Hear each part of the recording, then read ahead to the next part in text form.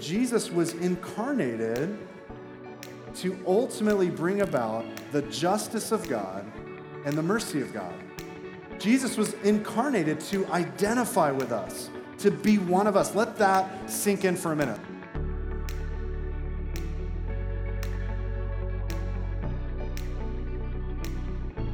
You're listening to the Shoreline Church podcast with Pastor Pilgrim Benham. Today we start a new series called Incarnate. Today's message is titled Hope Incarnate.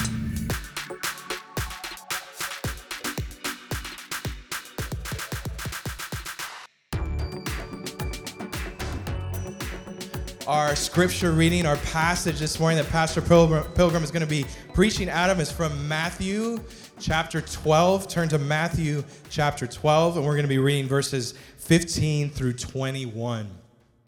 Matthew chapter 12, verses 15 through 21.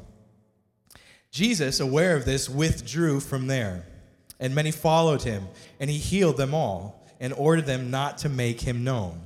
This was to fulfill what was spoken by the prophet Isaiah. Behold, my servant, whom I have chosen, my beloved, with whom my soul is well pleased. I will put my spirit upon him, and he will proclaim justice to the Gentiles. He will not quarrel or cry aloud, nor will anyone hear his voice in the streets.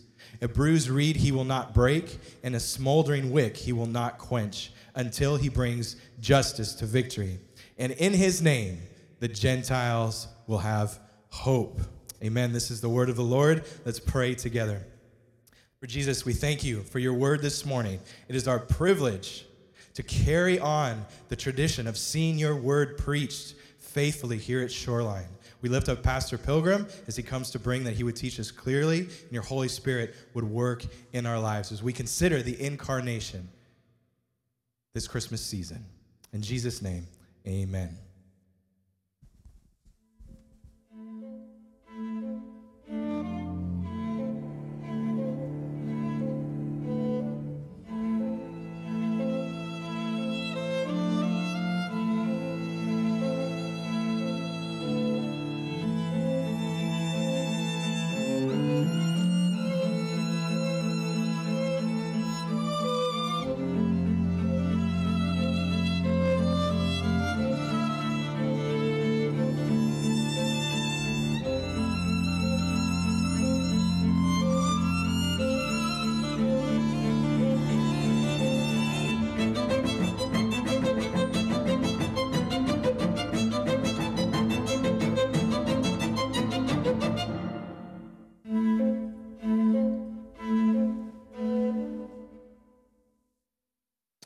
Matthew chapter 12 is our text this morning, and perhaps you have heard about the ad that was placed in a local neighborhood on a stop sign. Here's what the actual ad said. It said, "Missing dog, cash reward. Dog has only 3 legs after traffic mishap.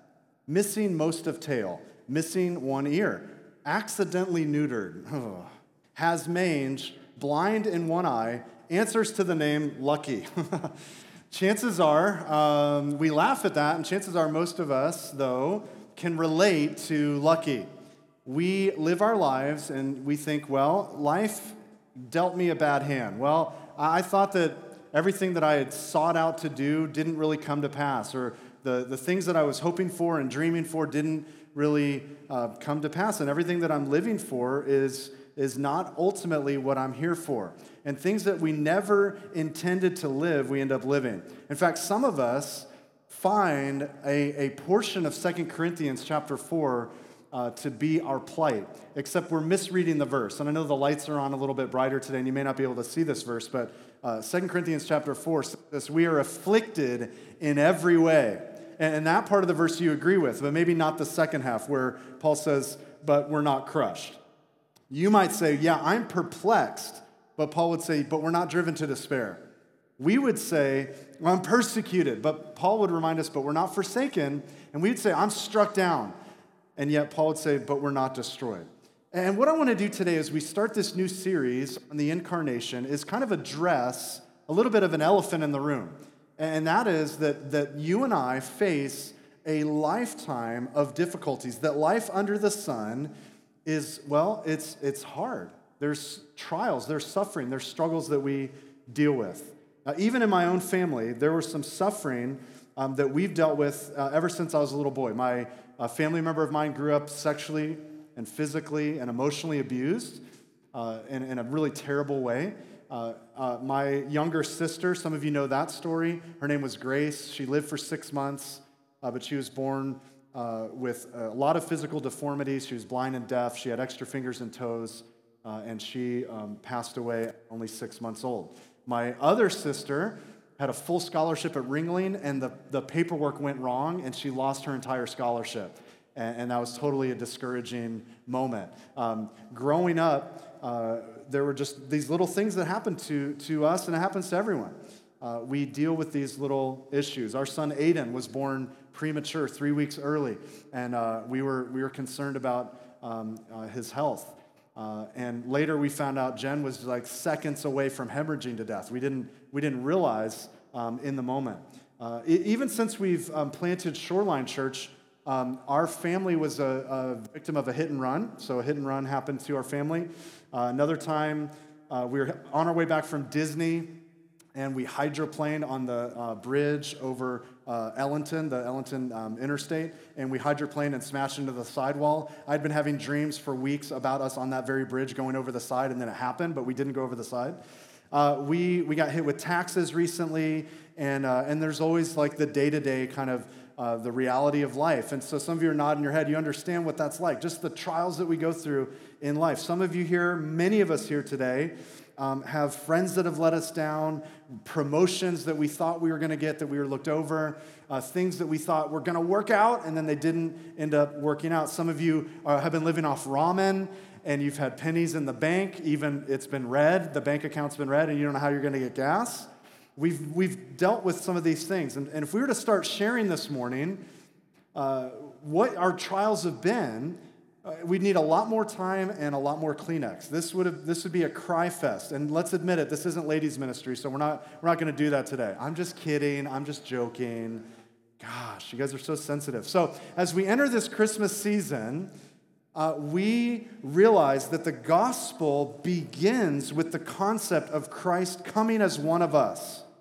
Right? The foundation of our faith, the very foundation, the bedrock of our faith, is not rooted in this high religiosity that doesn't kind of condescend down to the real stuff of humanity, to the pain, to the wound, to the fall. And so Jesus doesn't come to just kind of show us a great life template to live. Jesus doesn't come and say, well, I'm not really going to deal with that. I'm just here to make you comfortable and make your life better. No, Jesus comes to deal with the dirt and the grime and the sin that actually plagues us, the real stuff that makes us human. And sometimes we have this false notion that Jesus kind of floated along, that he was kind of like the God ghost who kind of didn't actually put on human flesh, like that we don't understand. Jesus got tired, Jesus hungered, Jesus wept. And the early first century believed the opposite extreme. They actually believed that he was fully God, but not man.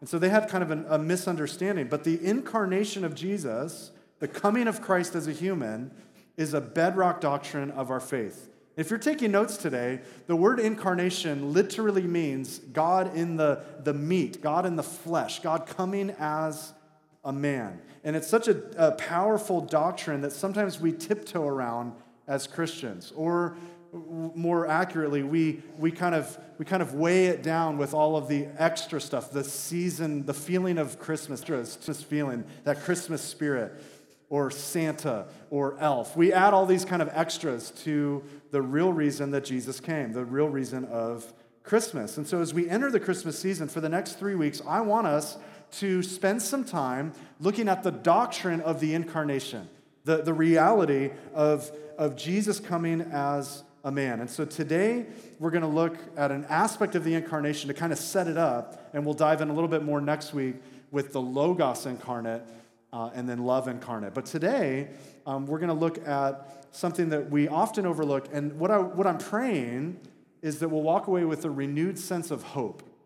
Because I believe in a congregation our size, there are many this morning who are dealing with a lot of hurt and are in need of hope. Now, when we say the word hope, we have kind of cheapened the meaning of the word, right? We'll say things like, I hope it's not raining when we leave service today. Maybe you've thought that already. I just saw our ushers are on this, but I just saw there is a tornado warning in the area, so hopefully nothing needs to be adjusted, but just so you're aware in this congregation. And so we'll keep you guys up to date on what's happening. But ultimately, when we think about the word hope, we're saying, I hope it doesn't rain. I hope my hair doesn't get wet. I hope there's no traffic on the way to work tomorrow because the snowbirds are back, right? We use this word as if it's almost like wishful thinking. Some of you ladies, like, I hope he calls me back because he's really good looking, or I hope he doesn't call me back. It sounds a lot more like wishful thinking than true biblical hope, which is something, listen, biblical hope is sure, it's steadfast, it's guaranteed. And so when we place our hope in the Lord, it's not I wish, right? And I'll pray and I hope something happens. No, it's I have absolute certainty. And so today the title of our sermon is Hope Incarnate. And what I want us to do is look at our Bibles at almost an odd passage for Christmas, but this kind of sets up where we're going to be going the next 2 weeks. So look in your Bible at Matthew chapter 12. I'm going to be reading today from the English Standard Version, the ESV. I know many of you have the New King James, but look at verse 15. It says, Jesus, aware of this, withdrew from there, and many followed him, and he healed them all and ordered them not to make him known. All right, if you're taking note, the first question I would ask is, withdrew from where? Withdrew from where? Well, Jesus has just been in the synagogue, and the Pharisees happened to, in the middle of the service, find a man in the synagogue with a withered hand. And they use him as kind of bait to set Jesus up, as they often tried to set him up for some type of a trick, some type of a trap.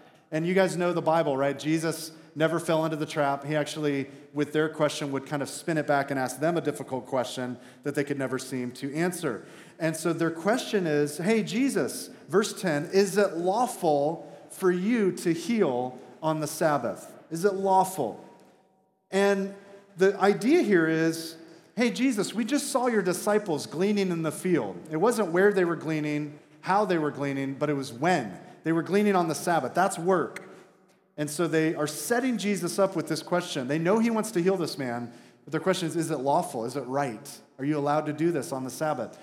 And notice what Jesus says if you look back at verse 11. He said to them, which one of you has a sheep, if it falls into a pit on the Sabbath, will not take hold of it and lift it out? Even if that falls on a Sabbath, basically. Even if that happened on a specific day. In other words, Jesus is saying it may not be out of compassion, but out of the very fact that that sheep has value as property to you. And so because of your fiscal responsibility, you would go down and actually do work and pull it out on the Sabbath. Jesus is basically saying this: it's lawful to do something on the Sabbath, to do good. If you're going to do something on the Sabbath, it should be to do good. And so then Jesus says to the man in the synagogue, he just says to him, stretch out your hand.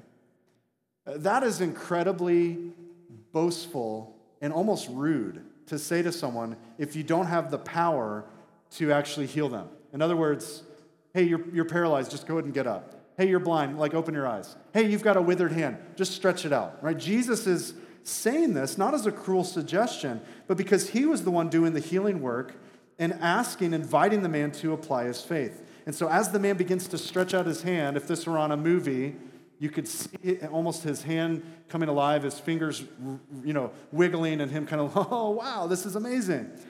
And so as he does this, the religious leaders then decide we need to conspire to kill him. And so then Jesus withdraws from there. Why would Jesus withdraw from there? Well, if you've been in our study in the Gospel of John, you know why. Jesus did not set up his earthly kingdom or his heavenly kingdom here on earth in that moment. Why? If you know from the Gospel of John, it's because his time had not yet come, right? You guys know this. Good. Well, you haven't had your coffee yet, maybe, so some of you didn't get that. But Matthew tells us that this action of leaving and not setting up his kingdom immediately was actually a fulfillment of Isaiah 42.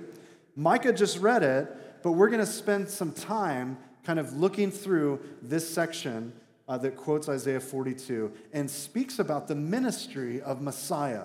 And what I want us to do today is look specifically for what Christ would do when he comes into the world. What would Christ's incarnational ministry result in? So we're kind of starting, if you would, from the end, and then we're going to work our way back in the next 3 weeks, if that makes sense. We're kind of going to work backwards. So look at verses 17 and 18. Matthew says, "This was to fulfill what was spoken by the prophet Isaiah.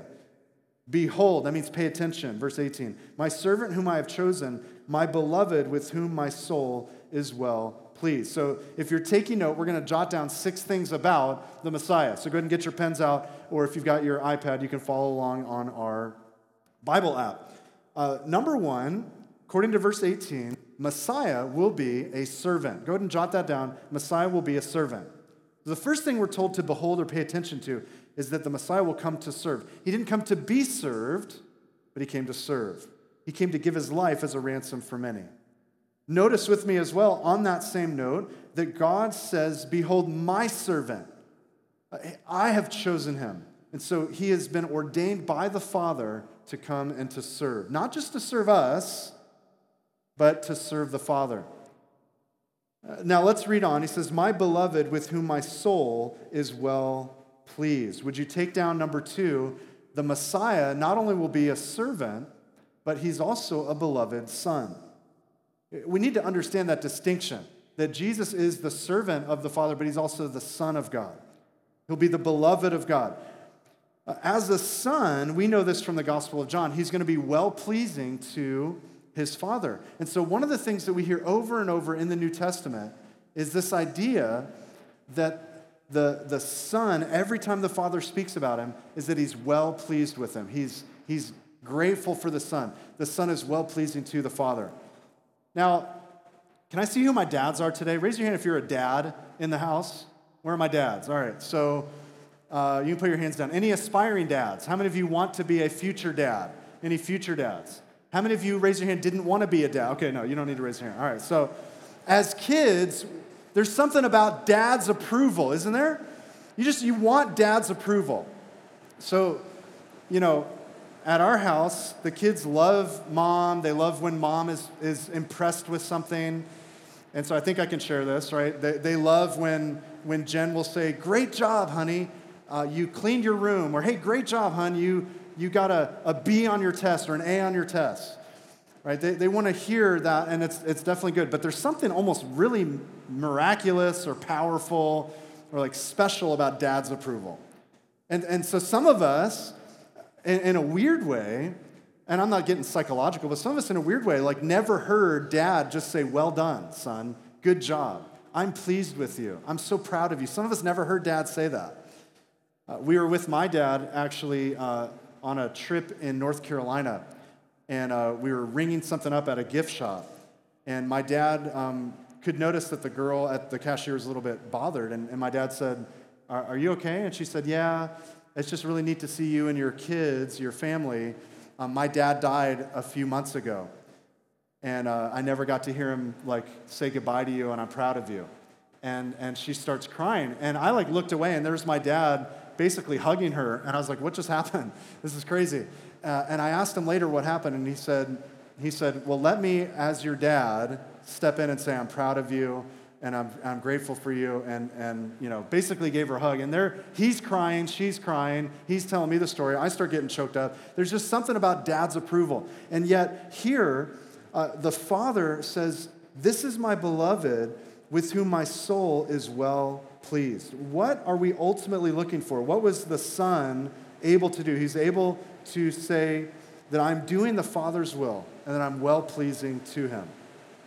Now look at this next part, verse 18, second part. It says, "I will put my spirit upon him, and he will proclaim justice to the Gentiles." So number 3, if you're taking note, can you guys hear me? All right, don't be distracted today. We're still going to have time in the Word. Number 3, he will be empowered by the Spirit. EJ, go ahead and turn that up, man. Awesome. He will be empowered by the Spirit. So Jesus would be filled with endued from on power with the presence and the power and the prompting of the Holy Spirit. But notice that his message will be justice to the Gentiles. Justice to the Gentiles. Now, some of the Jews kind of overlooked that little ditty. They kind of missed that one. But even back when God made his covenant with Abram, he was blessing him to be a blessing to all the nations. And I'm so glad, as most of us are today, that we were grafted in, that we are part of this proclamation of justice as a Gentile. And I just love this, that he's going to proclaim justice for you and for me. The gospel transcends any nationalism, any ethnic superiority. It's for all people. It's for all the Gentiles that we would receive justice. And that's just a glorious hope for us and for every nation, tribe, and people. And so he's going to be the one who has the Spirit upon him, who's proclaiming justice. But notice the next part, verse 19. Verse 19 says, he will not quarrel or cry aloud, nor will anyone hear his voice in the streets. If you're taking note, number 4, he will not be strident. Strident just means really loud, really boisterous. The Messiah, according to Isaiah, is not going to be someone who quarrels or has to raise his voice. Now, that doesn't mean he's never going to speak loudly like I'm trying to do right now. If you remember back in John chapter 7, remember on the last and greatest day of the feast, Jesus in a loud voice proclaimed, if anyone's thirsty, come to me and drink. And out of his heart will flow rivers of living water, speaking of the Holy Spirit. So it's not that he won't be, from time to time, raising his voice. What it means here is that, listen, he's not going to be that guy. You know that guy. The guy that walks into the room and has to be the loudest guy in the room. You guys know what I mean? Who walks in and says, my reputation precedes me, and he's very loud. Jesus isn't going to be that person. On the screen, look at this with me. Matthew chapter 11, Jesus said this, come to me, all who labor and are heavy laden, and I will give you rest. Take my yoke upon you and learn from me, for I am gentle and lowly in heart, and you will find rest for your souls. For my yoke is easy and my burden is light. Jesus didn't come to be the loud, boisterous Messiah, the conquering king necessarily in his first coming. He came to be one who was mild, who was meek, who was gentle. And not only was Jesus coming to not quarrel or cry aloud, but he was coming to be the suffering servant, empowered by the Holy Spirit, not raising his voice for himself, but raising his voice for justice to the Gentiles. You guys remember in Luke chapter 2 at the baby dedication of Jesus, that's why, by the way, we don't do infant baptism here. At Shoreline, we do baby dedication. Jesus was dedicated as a child in Luke chapter 2. And so you guys remember Simeon, the older man, the prophet, kind of takes Jesus in his arms, and here's what he declares in Luke chapter 2. He says, Lord, you are now letting your servant depart in peace according to your word, for my eyes have seen your salvation that you've prepared in the presence of all peoples, a light for revelation to the Gentiles and for glory to your people, Israel. Notice that for a minute, that Jesus would come as a revelation to the Gentiles, and yet also, at the same time, he would be glory to the people of Israel. That's ultimately found in Jesus. Now, look at verse 20, guys. Verse 20, Isaiah tells us what the Messiah would do with those who are weak, with those who are hurting, with those who are barely hanging on. He says in verse 20, a bruised reed he will not break, and a smoldering wick he will not quench. If you're taking note, number 5, Messiah will be sympathetic. He'll be sympathetic. The Messiah comes to bring hope to two things that are at their wits' end. First, a reed that's been beaten and battered and bruised, and secondly, a candle's wick that is just about to flicker out its last bit of light. And Jesus says, with a small, weak object like this in his hand, he's not going to cast the final blow. I want to look at both of these for a minute and kind of address maybe where some of us are at this morning. And again, I want to implore you not to be distracted by the raindrops on the ceiling. Listen intently. Lean forward to what the Lord wants to communicate today. First of all, a reed. I think we have a picture of it. A reed was very common in Israel. I'm trying to think of what that would be here in Florida, what would be a corresponding thing, but reeds grew in marshes and riverbanks in Israel by the millions. Maybe love bugs, okay? There's just something that was everywhere. It wasn't important. It was kind of a nuisance. It was just there. They weren't worth anything of value. If you took a perfect reed, you could use it for a few different things. You could use a reed as a walking stick, dry it out, and kind of walk with it.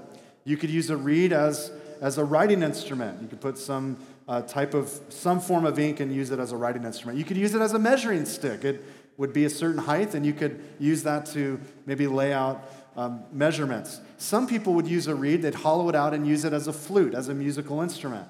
And sometimes you could use a reed and thatch it together with other reeds, form roofs, or to put it in a small boat like the Nile River. You could use it in a body of water. But if a reed became bruised, maybe a bird landed on it, snapped it, maybe a man ran past it and bent it, it would be absolutely, it already was worthless. Now it would be absolutely worthless.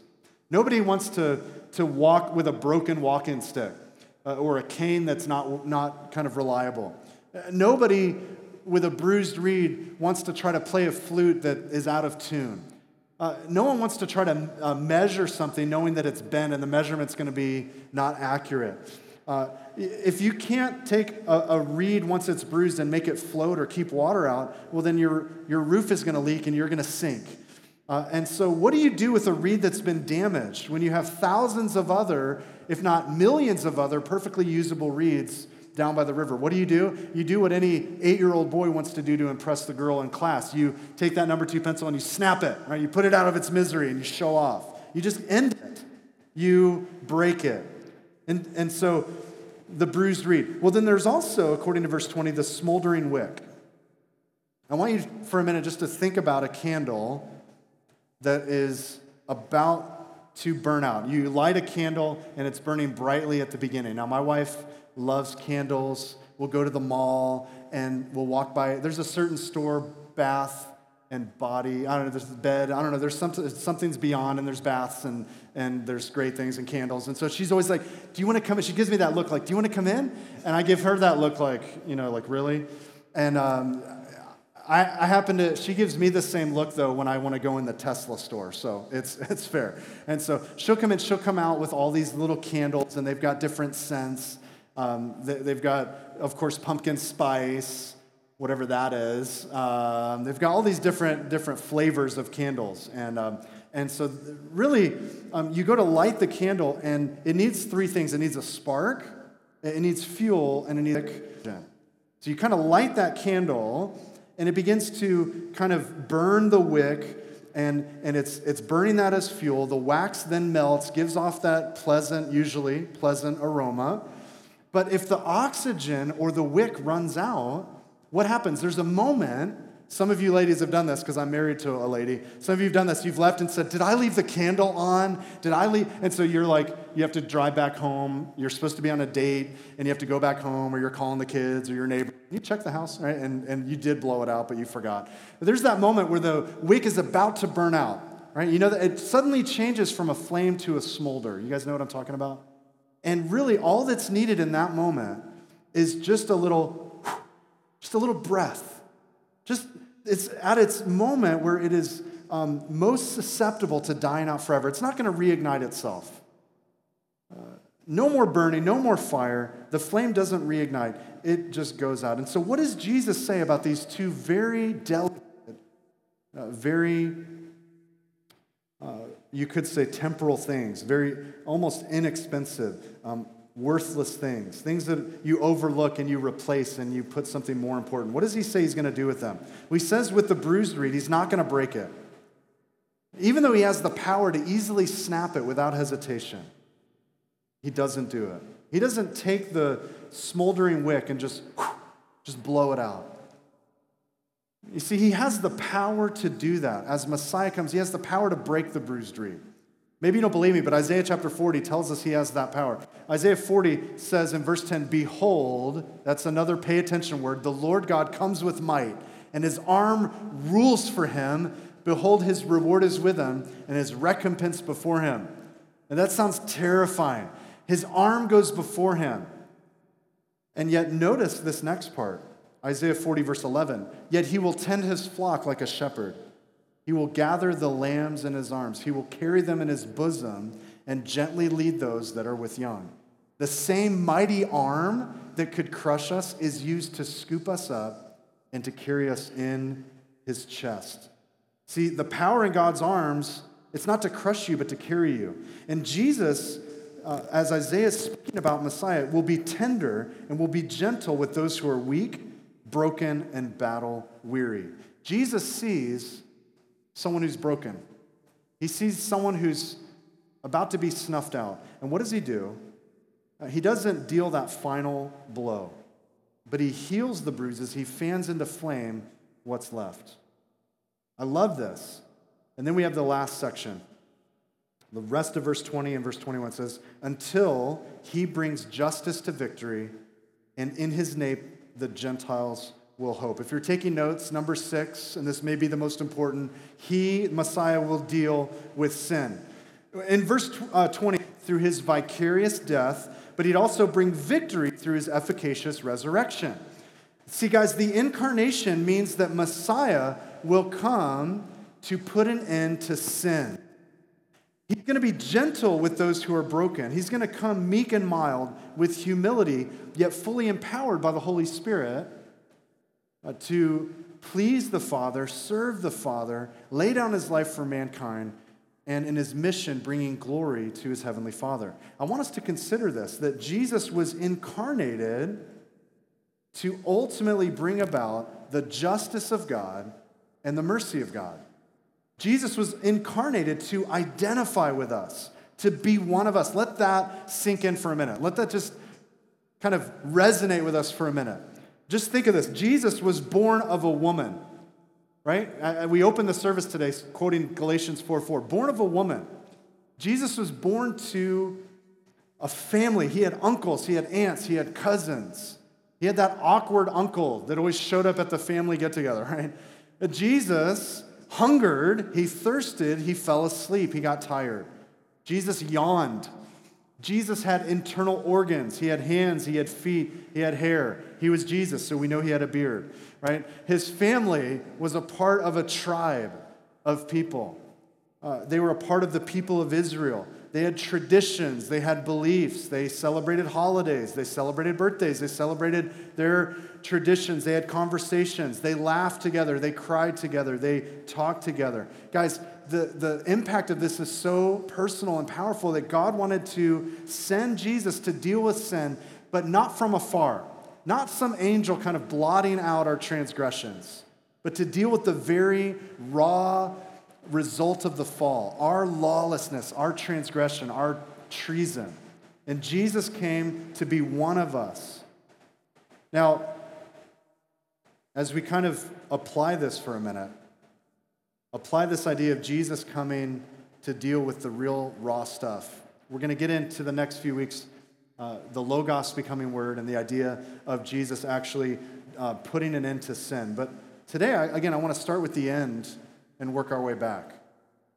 And so I want us to write these 4 things down, that Jesus comes to ultimately minister as the suffering servant. And so if you guys are taking note this morning, I want to jot these 4 things down. Jesus today wants to work gently and tenderly to bring hope in 4 different areas, okay? And so jot these down for me. Number 1, Jesus wants to bring hope in brokenness. And when we say brokenness, what I want to draw attention to is brokenness over our own sin. There should be brokenness in every area of our life. There should be a sense of brokenness in their sin in our lives. Every follower of Christ has repented of their sin and trusted their life, their eternal life in Christ. But can we just be honest for a minute? The message of the church today, there's a lot of lack of repentance. It's just come follow Jesus, everything's great. He's going to give you everything you wanted, and just pray this prayer and you're good to go. Like that's your kind of, fire insurance. That's not the idea of the New Testament. The idea is that we are to repent. We're to turn from our sin. And so in every believer, there is a healthy, robust brokenness over our sin. Jesus said, blessed are the poor in spirit, for theirs is the kingdom of God. Blessed are those who mourn. It's not just mourning the loss of a loved one. It's mourning over our own sin. There should be brokenness. Spurgeon said this, sin alone is real pollution, hellish pollution, abominable pollution. Then he said this, man, this impacted me when I read this. There is nothing in hell that is worse than sin. Nothing in hell that is worse than sin. We this morning should feel a terrible weight and burden of what our sin cost our dear Lord, who was slain before the foundation of the world. It's not about putting presents under the tree. Christmas is not about, obviously, the spirit of Christmas and being generous to others and just having a heart for people and of course Santa and Elf. It's not about that. It's about the reality of what it cost our dear Lord. The weight of our sin should cause there to be a little bit of a brokenness. Wow, Christmas is a beautiful time of year, but it's beautiful because of my sin and what it cost God to send his own son. And yet, even in our brokenness this morning, we have a great high priest who's acquainted with sorrow, familiar with suffering, who is tempted in all ways like us, yet without sin. He who knew no sin became sin on our behalf. When he clothed himself with humanity, did not clothe himself with a sin nature, but he who knew no sin became sin for us. And we know from Scripture, there's one mediator between God and man, the man Christ Jesus, who gave himself as a ransom for us all. 1 John 2, 1 and 2 says, my little children, I'm writing these things to you so that you may not sin. But if anyone does sin, meaning all of us, we have an advocate with the Father, Jesus Christ the righteous. He's the propitiation for our sins, and not for ours only, but also for the sins of the whole world. So today, I want you to know that in your brokenness, Jesus comes to offer hope. Here's what I mean. There's a kind of a fine line between being broken and being crippled. And we should have a robust brokenness, and then the Lord will offer us hope in the finished work of Jesus for our sanctification. What I want to challenge you with is to not be in a place of condemnation, where you're crippled, where you're constantly dealing with your guilt. He wants to heal that. Jesus wants to offer hope in your guilt, in your shame. And he forgives you and is not going to crush you because of the sin you've committed. No, he came to bear our sin, for him to be crushed. So first of all, Jesus comes today to give hope in your brokenness over your sin. But secondly, if you're taking note, Jesus comes to bring hope in our bitterness. See, this isn't sins that we've committed, but sins that have been committed against us. When we talk about the smoldering wick, Chris, I think we have a picture. This is what the smoldering wick looks like when we're talking about bitterness. I don't know if you can see that, but it's dynamite, right? We light that fuse and it's about to just explode. We're angry. In our church today at Shoreline, there are people this morning who have been beaten up by the world. You've been beaten up, maybe even physically. You've been slandered against. You've been a victim of injustice. You've been a victim of racial injustice. You've been a victim of persecution, maybe even hatred. And God knows our vulnerability and our weakness. And he promises to give us sufficient grace and even strengthen our weakness. And so you may have been bruised by others, but Jesus says, I'm here to not break you. I'm here to restore and heal the wounded places in our heart that maybe others have hurt. So Jesus comes to bring hope in our bitterness. Thirdly, Jesus brings hope in our barrenness. I think about that smoldering wick that he's not going to quench. And maybe this morning there was a brightly burning flame in your heart for Jesus, and yet now just the faintest bit of combustion is left. And one more bad day is all it's going to take to turn it to ash. Some of us go through the numb motions when our hearts are actually far from him. And some of us may be disillusioned. We're doubting our faith. And all it takes is just one really strong argument against Christianity, and it's just going to be extinguished. But listen, Jesus will not quench the fire. He wants to fan into flame that he began in you and have it be a fervent blaze as you rest in his grace and truth. He wants to do that in your life. And so maybe you're here today, there's brokenness over your sin. He wants to forgive your sin and heal it. Maybe there's bitterness against sins that have been committed against you. Maybe there's barrenness. There's just spiritual apathy in your heart. But lastly, number 4, Jesus wants to bring hope in our blindness. You guys see, the man with the withered hand wasn't the only one hurting in the synagogue that morning. The Pharisees were trusting in their own righteousness for salvation.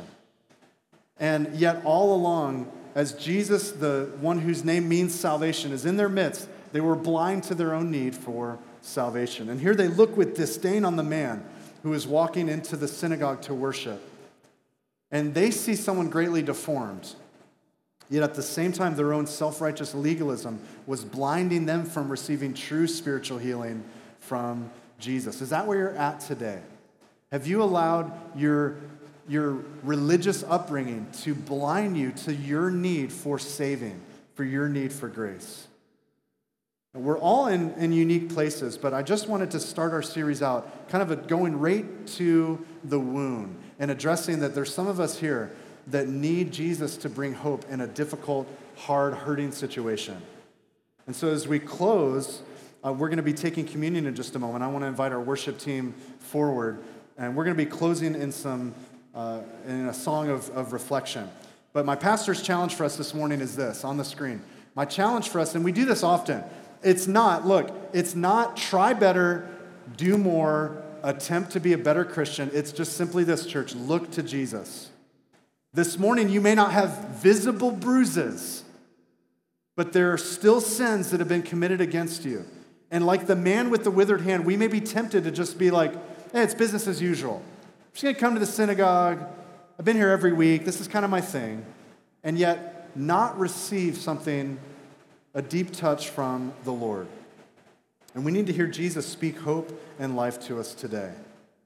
Maybe this morning you're not the dying candle, but there may come a time in your life, maybe even soon, when the light of joy is threatened to oblivion. And it may come through apathy or tragedy or anxiety, but all of us from time to time deal with the threat of having the flame of our love for the Lord get snuffed out. And I wonder this morning, what would it look like if we together acknowledged our brokenness, acknowledged our barrenness, our bitterness, our blindness, and this morning together as a church, we said, hey, we want to look to Jesus this Christmas season. We want to look to him. We want to keep our eyes fixed on him. Even though we're dealing with a life of difficulty as a result of the fall, Jesus came to right the wrongs. He came to deal with sin. He came to put an end to it. Augustine said this, man's maker was made that he, ruler of the stars, might nurse at his mother's breast, that the bread might hunger, the fountain thirst, the light sleep, the way be tired on its journey, the truth might be accused of false witnesses, the teacher be beaten with whips, the foundation spended on wood, that strength might grow weak, that the healer might be wounded, that life might die. We're going to be taking communion in just a moment. And as the song is playing, we're going to receive the elements. You guys just hold on to those for a minute. You know, I'm kind of bummed this morning. Can I just be transparent? I'm just so discouraged right now. I'm just going to be a transparent pastor. The rain has totally, I think, missed this opportunity this morning. And so I'm grieved a little that someone here and this may be like kind of a cheapened moment for you. That you came with just sorrows and burdens and sin that just needs to be laid at the feet of Jesus. And because of the weather, that opportunity was missed. Man, I'm broken if that's where you're at. And I just want to, for a minute, have us bow our heads and close our eyes. Are you here this morning? I don't want this moment to escape you. You need to come to Jesus and receive hope, healing, refreshment, encouragement. Don't let the distractions of this morning allow this moment to be missed. Can you raise your hand? I want to pray for you. Are you here this morning? It was some sin that was committed against you. It was some sin that you've committed that you're still dealing with the shame and the guilt and the power of, which you shouldn't be. The power's been broken at the cross. You raise your hand. Someone who's just in need of a fresh healing from Jesus today. I see hands going up. Anyone else this morning? Maybe you just confess this morning, man, I've been raised in the church, but there's been blindness. I see my need for salvation. I see my need for Jesus and his finished work on the cross for me. Father, thank you for those who've raised their hand. For all of us, Lord, we acknowledge in a room this size, we've been dealt many difficult things, and all of them ultimately a result of the fall. Jesus, you didn't come to make life easy, to make life better. You came to save, to deal with sin. And so, Lord, as the first Adam taken ate of the tree, and sin entered the world through that one man, yet the second man, the second Adam, Jesus, came and you bore in your body our sin as you took our sin upon you on the tree. Lord, today we acknowledge our need for healing, our need for hope.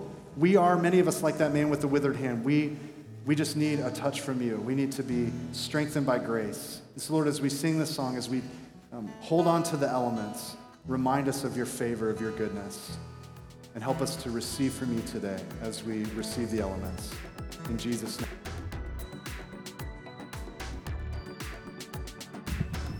Thanks for listening to our podcast. Shoreline Church meets every Sunday at 10 a.m. at the Lakewood Ranch YMCA. You can get more content and more information by visiting thisisshoreline.com. If you have any questions or any prayer needs, please don't hesitate to email us at info@calvaryshoreline.com. God bless you.